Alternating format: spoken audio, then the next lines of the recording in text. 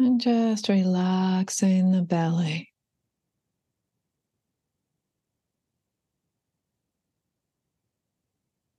Allowing the body to settle right here, right now.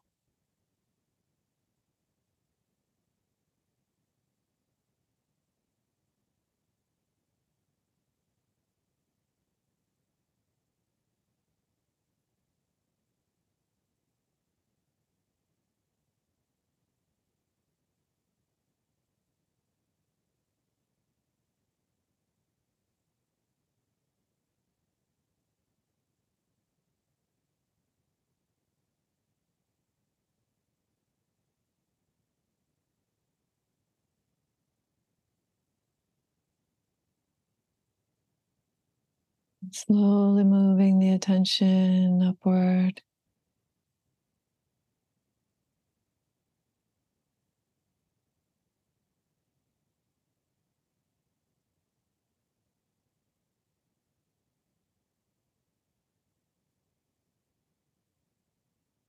Allowing the upright posture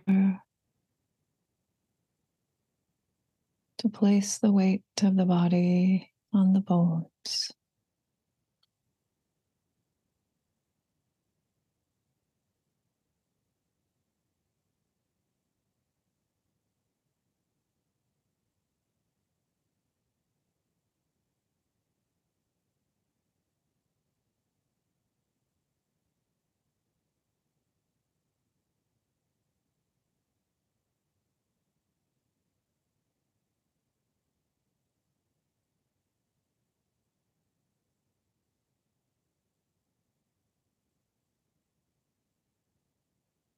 And then starting at the crown of the head. And just becoming aware of the qualities of the earth element throughout the body.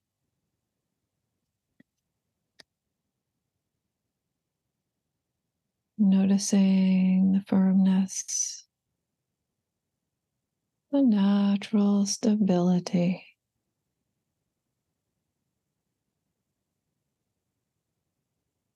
Scanning downward, just moving the attention slowly through every part of the body.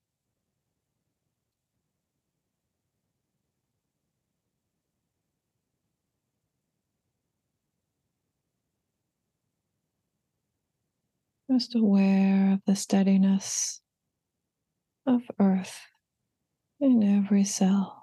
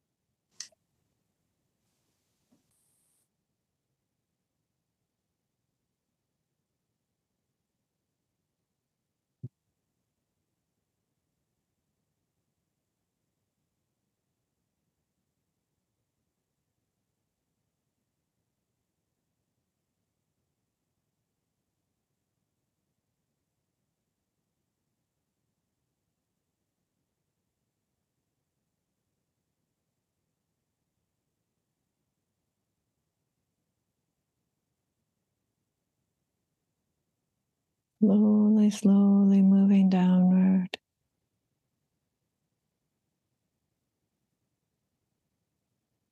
Just feeling the sense of firmness and stability.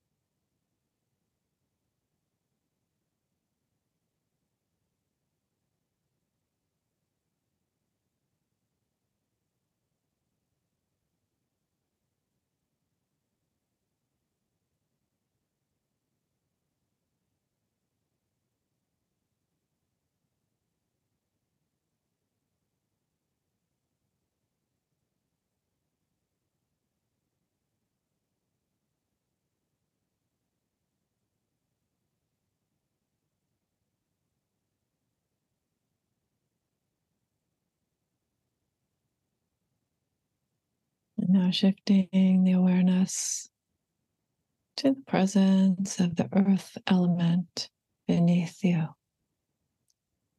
external earth element.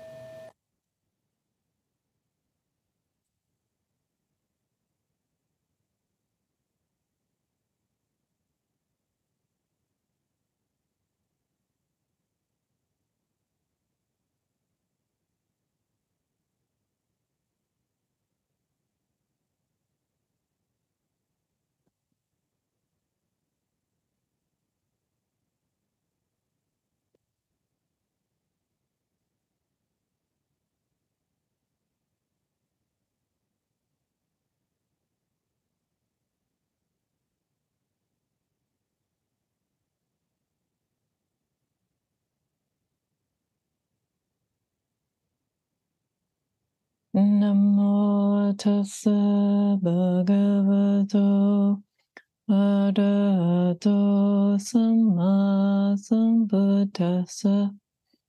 Namo tassa bhagavato arahato samma sambuddhassa.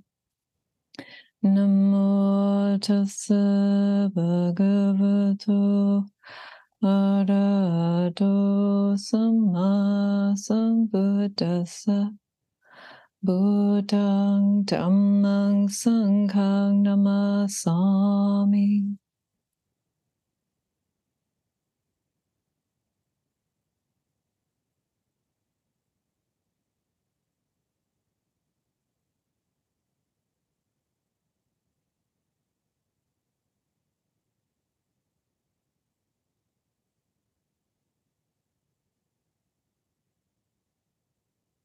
These days, I have been working on a project of studying some old statues,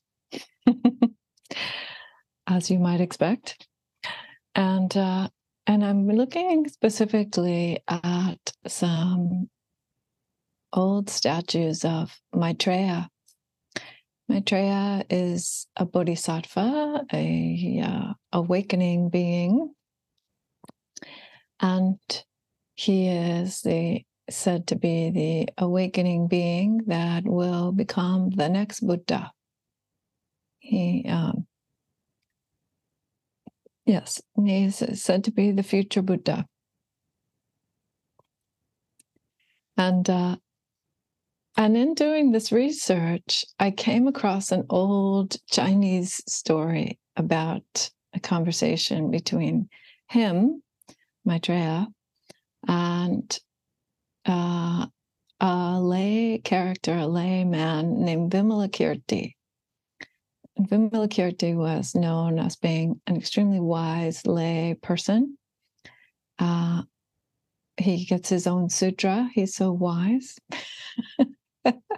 From, you could say, early Chinese Buddhism, Vimalakirti Sutra. And in the Vimalakirti Sutra, Vimalakirti, he is like the Hermione Granger of early Buddhism. He's like the know-it-all guy who goes around having conversations with people about different Dhamma and basically, showing them up or trying to point them in a different direction. And so he has a conversation with Maitreya, and I'm going to share screen so we can see it for a minute, just because it starts with a very, very profound point, but one that I think, I'm hoping anyway, we will be able to distill down to something that relates to our everyday life, and particularly everyday life at this time of year. So can everybody see the screen a little bit? Yes, you don't need to read much. I'm just going to read a little bit of it to you and say a little something about what it means. So this is a bit of the Vimalakirti Sutra. It's pretty old, if I recall correctly. It's around 6th, 7th, 8th century China. Don't quote me on that, but it's pretty early Buddhism from the Mahayana, from the Bodhisattva path. And so here you see that this is Vimalakirti speaking. So again, he's a very, very wise person. And he says to Maitreya, the person who has received the prediction or the prophecy from the historical Buddha, or this is how the story is told, about becoming the next Buddha. So Vimalakirti asks Maitreya, says to Maitreya, Maitreya, the Buddha has predicted that only one more birth stands between you and perfect enlightenment. What kind of birth is it? Is it a past birth or a future birth or a present birth? If it is a past birth, then it is already done. If it is a future birth, it will never arrive. If it is a present birth, it does not abide. So what is Vimalakirti talking about here? This is pretty not everyday language here. So what he is pointing at is time viewed as a continuum. The past has resulted in the present moment. The present moment is going to result in the future. And by this activity of causality, then it's all connected. Then all time is thought to be connected together, the past, present, and the future, forming one whole reality.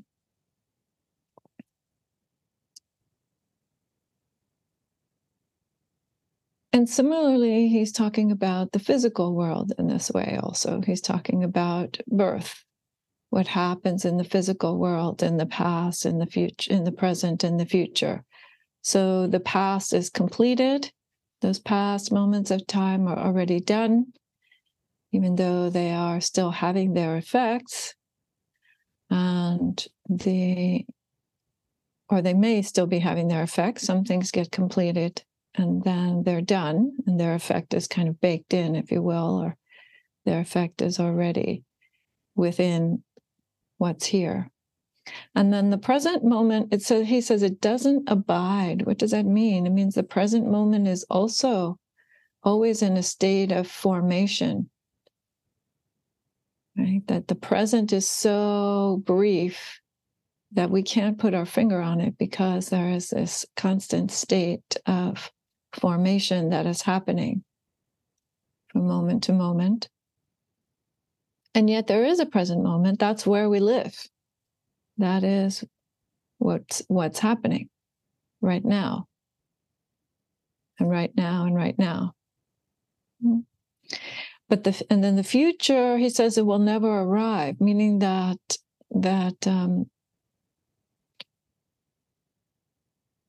the future is also not something that can be pinpointed.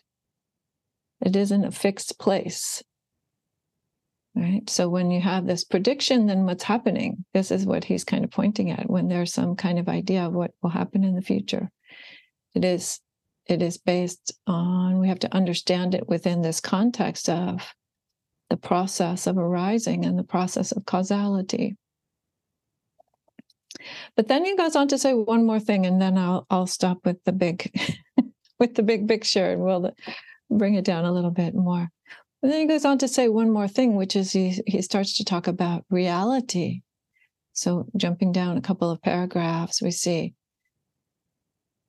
your reality is not born and it doesn't cease, nor will it be born or will it cease. It is the same reality of all living beings, the reality of all things, the reality of all the holy ones or the awakened ones. So as I often say, there's only one reality. Reality means everything that is true, that is here. There can only be one reality to which we are awakening. It's not that there is some reality that belongs to you and one that belongs to me. It's not like that. So so he says below, toward the bottom here, reality doesn't consist of a duality or of a diversity. So again, he's saying that it's the whole. When we talk about reality, and when we talk about awakening, and when we talk about time, and when we talk about place, we need to understand it in terms of the whole.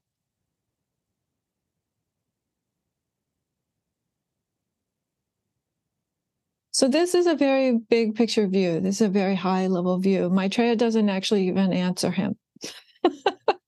The future Buddha doesn't actually answer Vimalakirti in terms of any of these questions. Later on, they go on to have another encounter, which is a little bit different. But this is the first time that they met, actually, Maitreya and Vimalakirti. So I bring this up because I want us to start at this very big picture view today. The very big picture view of the whole of reality, and all things and all times and all peoples within that, as being connected, as being completely woven into this one big picture of reality. And now, having started at that place, and you may or may not decide you're willing to start at that place, and I'm happy to have that conversation or not. But let's say that having started at that place of the big picture view, then what? Then how would that inform us? Why would that be wisdom?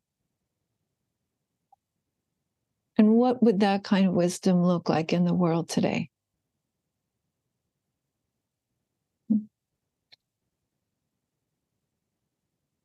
So at a deep level, at a very pervasive, actually, level also, completely across all things,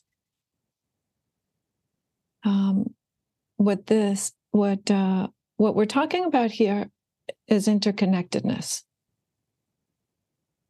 We're talking about the way that things are actually co-arising or actually dependent on one another for their presence here. We are actually dependent on all sorts of things for our presence here. So the example that I sometimes give about this is a night star. Yeah, so maybe you go out at night. I'm living in a place right now where it's hard to see the stars because there's so much light. But once in a while, you can see one or two bright ones. But you might know, you go out at night and you look up and you see a star in the sky. And so what is the physical phenomena that's happening there? Very, very mundane physical phenomena that's happening there, right? Is there some light that traveled billions and billions of miles to reach your eye? And that light makes contact with your eye. And then your consciousness is able to attend to that in some way. And there's a moment of contact and a moment, perhaps, of recognition, of perception. Ah, star. Right? So that star and you are connected in that moment. You're interconnected. You perceive that star. Billions and billions and billions of miles away, that thing. Right? That's just how we're built. It wasn't anything fancy. Yeah? And that star, as you may know from physics, may already be gone. It may have completely imploded and become a black hole now, or been merged with some other star, or just burnt out and become a pile of dust in the time that it took for that light to reach your eye. So you might be seeing the star, but the star might not actually even be there anymore. So do you see how you are connected with that star, even across time? Nothing special, no magic, nothing fancy, no special metaphysical understanding required. Right? It's just like that. We're just built like that.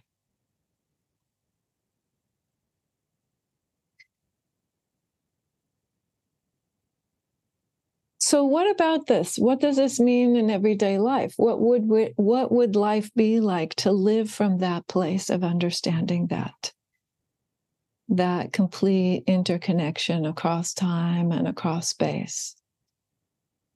Well, one thing I would like to propose is it might mean that you would be more generous if you really had that understanding of the complete interconnection of all things across space and all things across time. Why? Well, because each and everything is mine and not mine.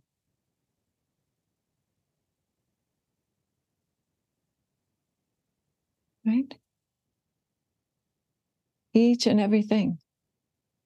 Things like the star, things like the people in my life, things like the coffee cup.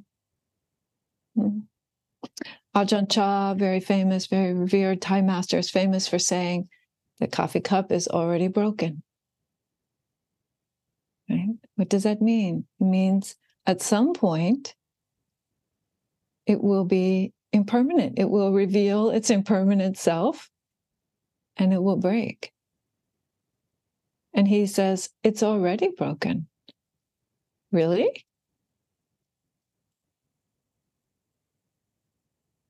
So Ajahn Chah is also speaking across time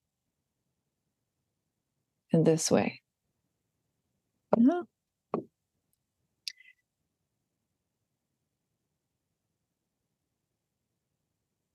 So if it's already broken, is it mine? Is it not mine? Is it both? Mine and not mine? So I could, perhaps you could look at your coffee cup and say, okay, I choose when it becomes not mine in the very physical, simple sense. Right? You might be more generous about it.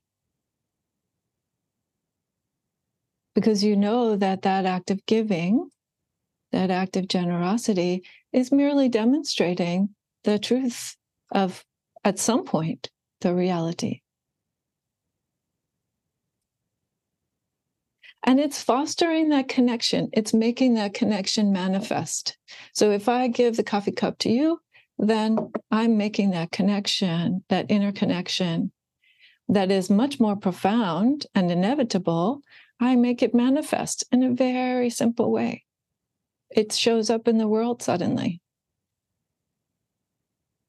There's a beautiful story about countries, and I'm sorry to say that I don't recall which countries they are, but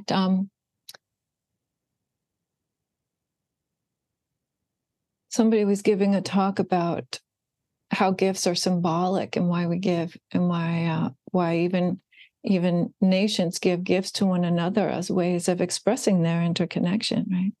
And so there was this one country that wanted to give a gift to another country, but without kind of showing off the differences in their different economic status. And so the one country gave some cows. And those cows became very famous because they were like the special cows that came from the other country, right? But they're just cows, but it had a symbolic meaning, yeah, of that interconnection across space and across time. Or there's a beautiful story also about Ireland and Native American people, right? So when the potato famine was happening, if I'm telling the story, if I remember the story correctly, when the potato famine was happening in Ireland, the Native American people sent food to them. Because before that, there had been some way that the Irish had helped the Native Americans when they went through their loss of their lands there in the United States.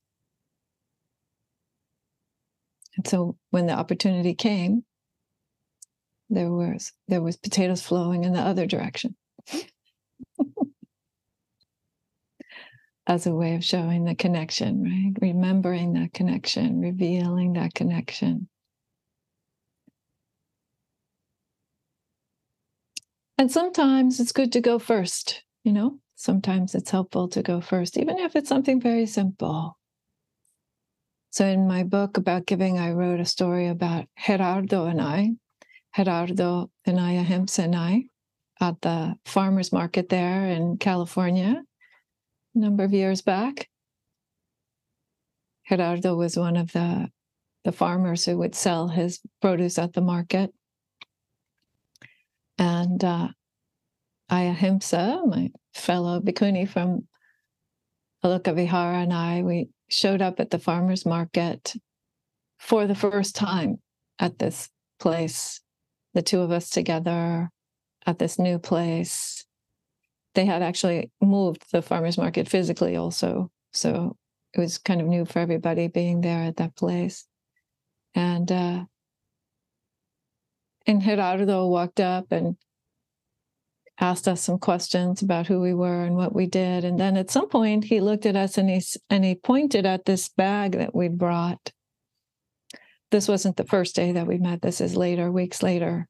He walked up and he pointed at this bag that we would bring with us in our optimism of maybe receiving more than enough vegetables to fit in the bowl. And he said, "Hey, can I have that?" And Ahimsa and I stopped for a moment because the bag doesn't actually belong to us. It belongs to the monastery, formally speaking, as monastics. That's not our personal property to give. But we only stopped for a second, thankfully. And then I looked at Gerardo and I said, "Sure, yeah, have the bag." So he takes the bag and he walks over to his table full of piles and piles and piles of fabulous produce and fills the bag so heavy that he's got to hold it with two hands, and comes walking back to Ahimsa and I with a huge smile on his face. He's like, "Here, have your bag back."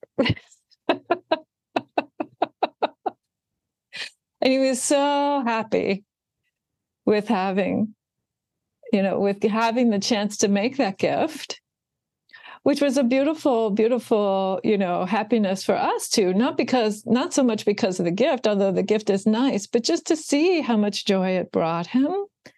And to see that giving him the bag, that just giving that moment of friendship and trust and like, yeah, okay, if you need the bag, have the bag, right? That turned, completely on its head, right? That turned into a beautiful start to a relationship between Ahimsa and Gerardo and I and the whole monastery. With Gerardo, we would go back and chant for him, of course, as we always would. But also his generosity, right? This is somebody who makes a living by selling these vegetables. And yet, that was what he did. He didn't walk over to the rotten ones and give us the rotten ones. He walked over to the good veggies that he was going to sell. Because then he felt good about his own gift. And then he felt good about the connection that he'd made. And he knew that those are not his, right? If he doesn't sell them or give them away, they're just going to go bad. Because they're not his and they're not his.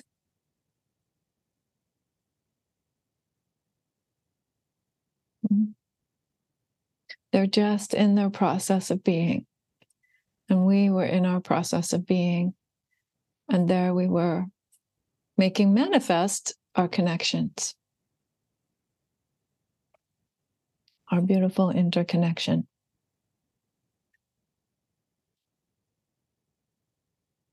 So maybe some generosity, some giving, some sense of connection, some sense of interdependence with other beings would be right there in your everyday life if you were able to live from this big picture wisdom that Vimalakirti is talking about.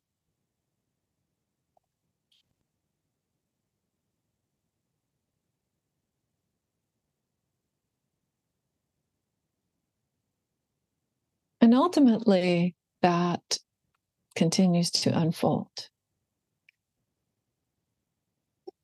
It unfolds over and over again. We do, as my master Sekehara used to say, we practice non-attachment by giving in whatever way we give. We keep practicing non-attachment in various ways, maybe in our meditation, maybe in our speech.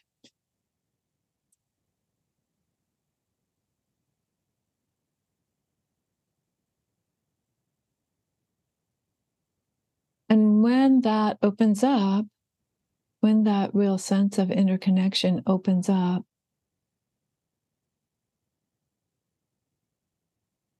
then there's also a sense of compassion.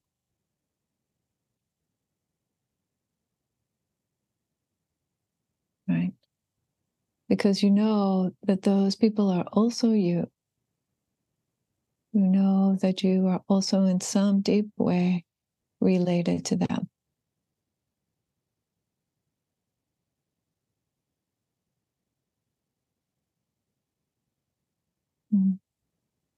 Shohaku Komura, it's a Japanese man who came over here early in the 60s, mid-60s, I believe, actually. And he became a teacher and an author. He's written a lot of books about this kind of practice. And he used to come every once in a while to San Francisco Zen Center and give a talk during the years that I was there, probably still. As a matter of fact, he's definitely still talking with them, although he has a monastery out in Bloomington, Indiana. Or is it Bloomington, Illinois? No, Indiana. And because there is a Bloomington in Illinois too, but he's not in Illinois. And he used to use the hand. I loved his metaphor of the hand, right?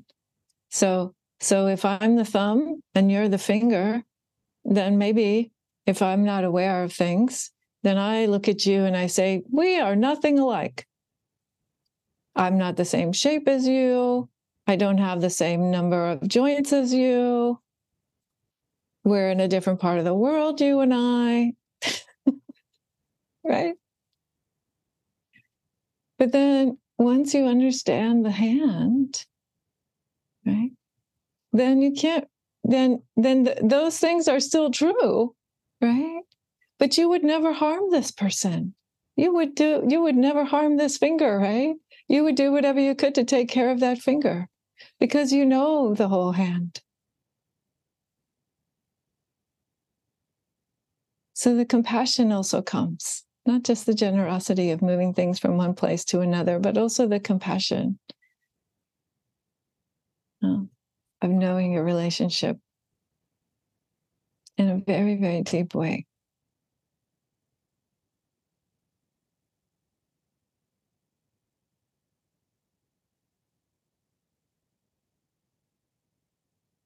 So at this time of year now, Thanksgiving is coming up next weekend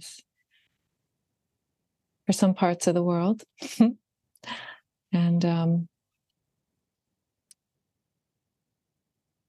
then Christmas will come. Actually, then Buddha's birthday, December 8th, the Buddha's Enlightenment Day, rather. Buddha's Enlightenment Day, it's called Rohatsu, means literally 8th of December. Always a good day to celebrate. And then Christmas or Hanukkah or Kwanzaa or whatever number of different holidays we might be celebrating in December. And then the New Year. But notice that the gratitude comes before the generosity. Thanksgiving comes before Christmas. The gratitude for knowing this way of being, having this wisdom in your life.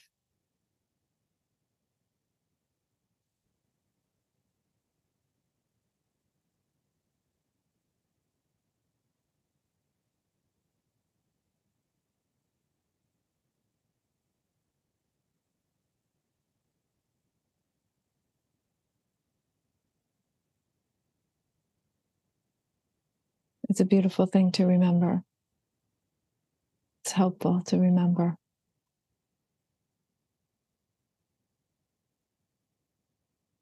So may you all have wonderful, wonderful, big, beautiful mind of knowing your interconnection with all things. And letting that give you a heart of generosity, of compassion, and of receiving those things. Because that's how we're built.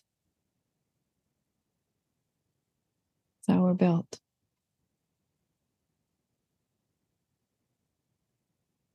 Thank you.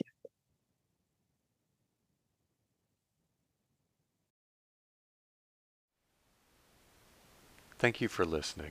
To learn how you can support the teachers and Dharma Seed, please visit dharmaseed.org/donate.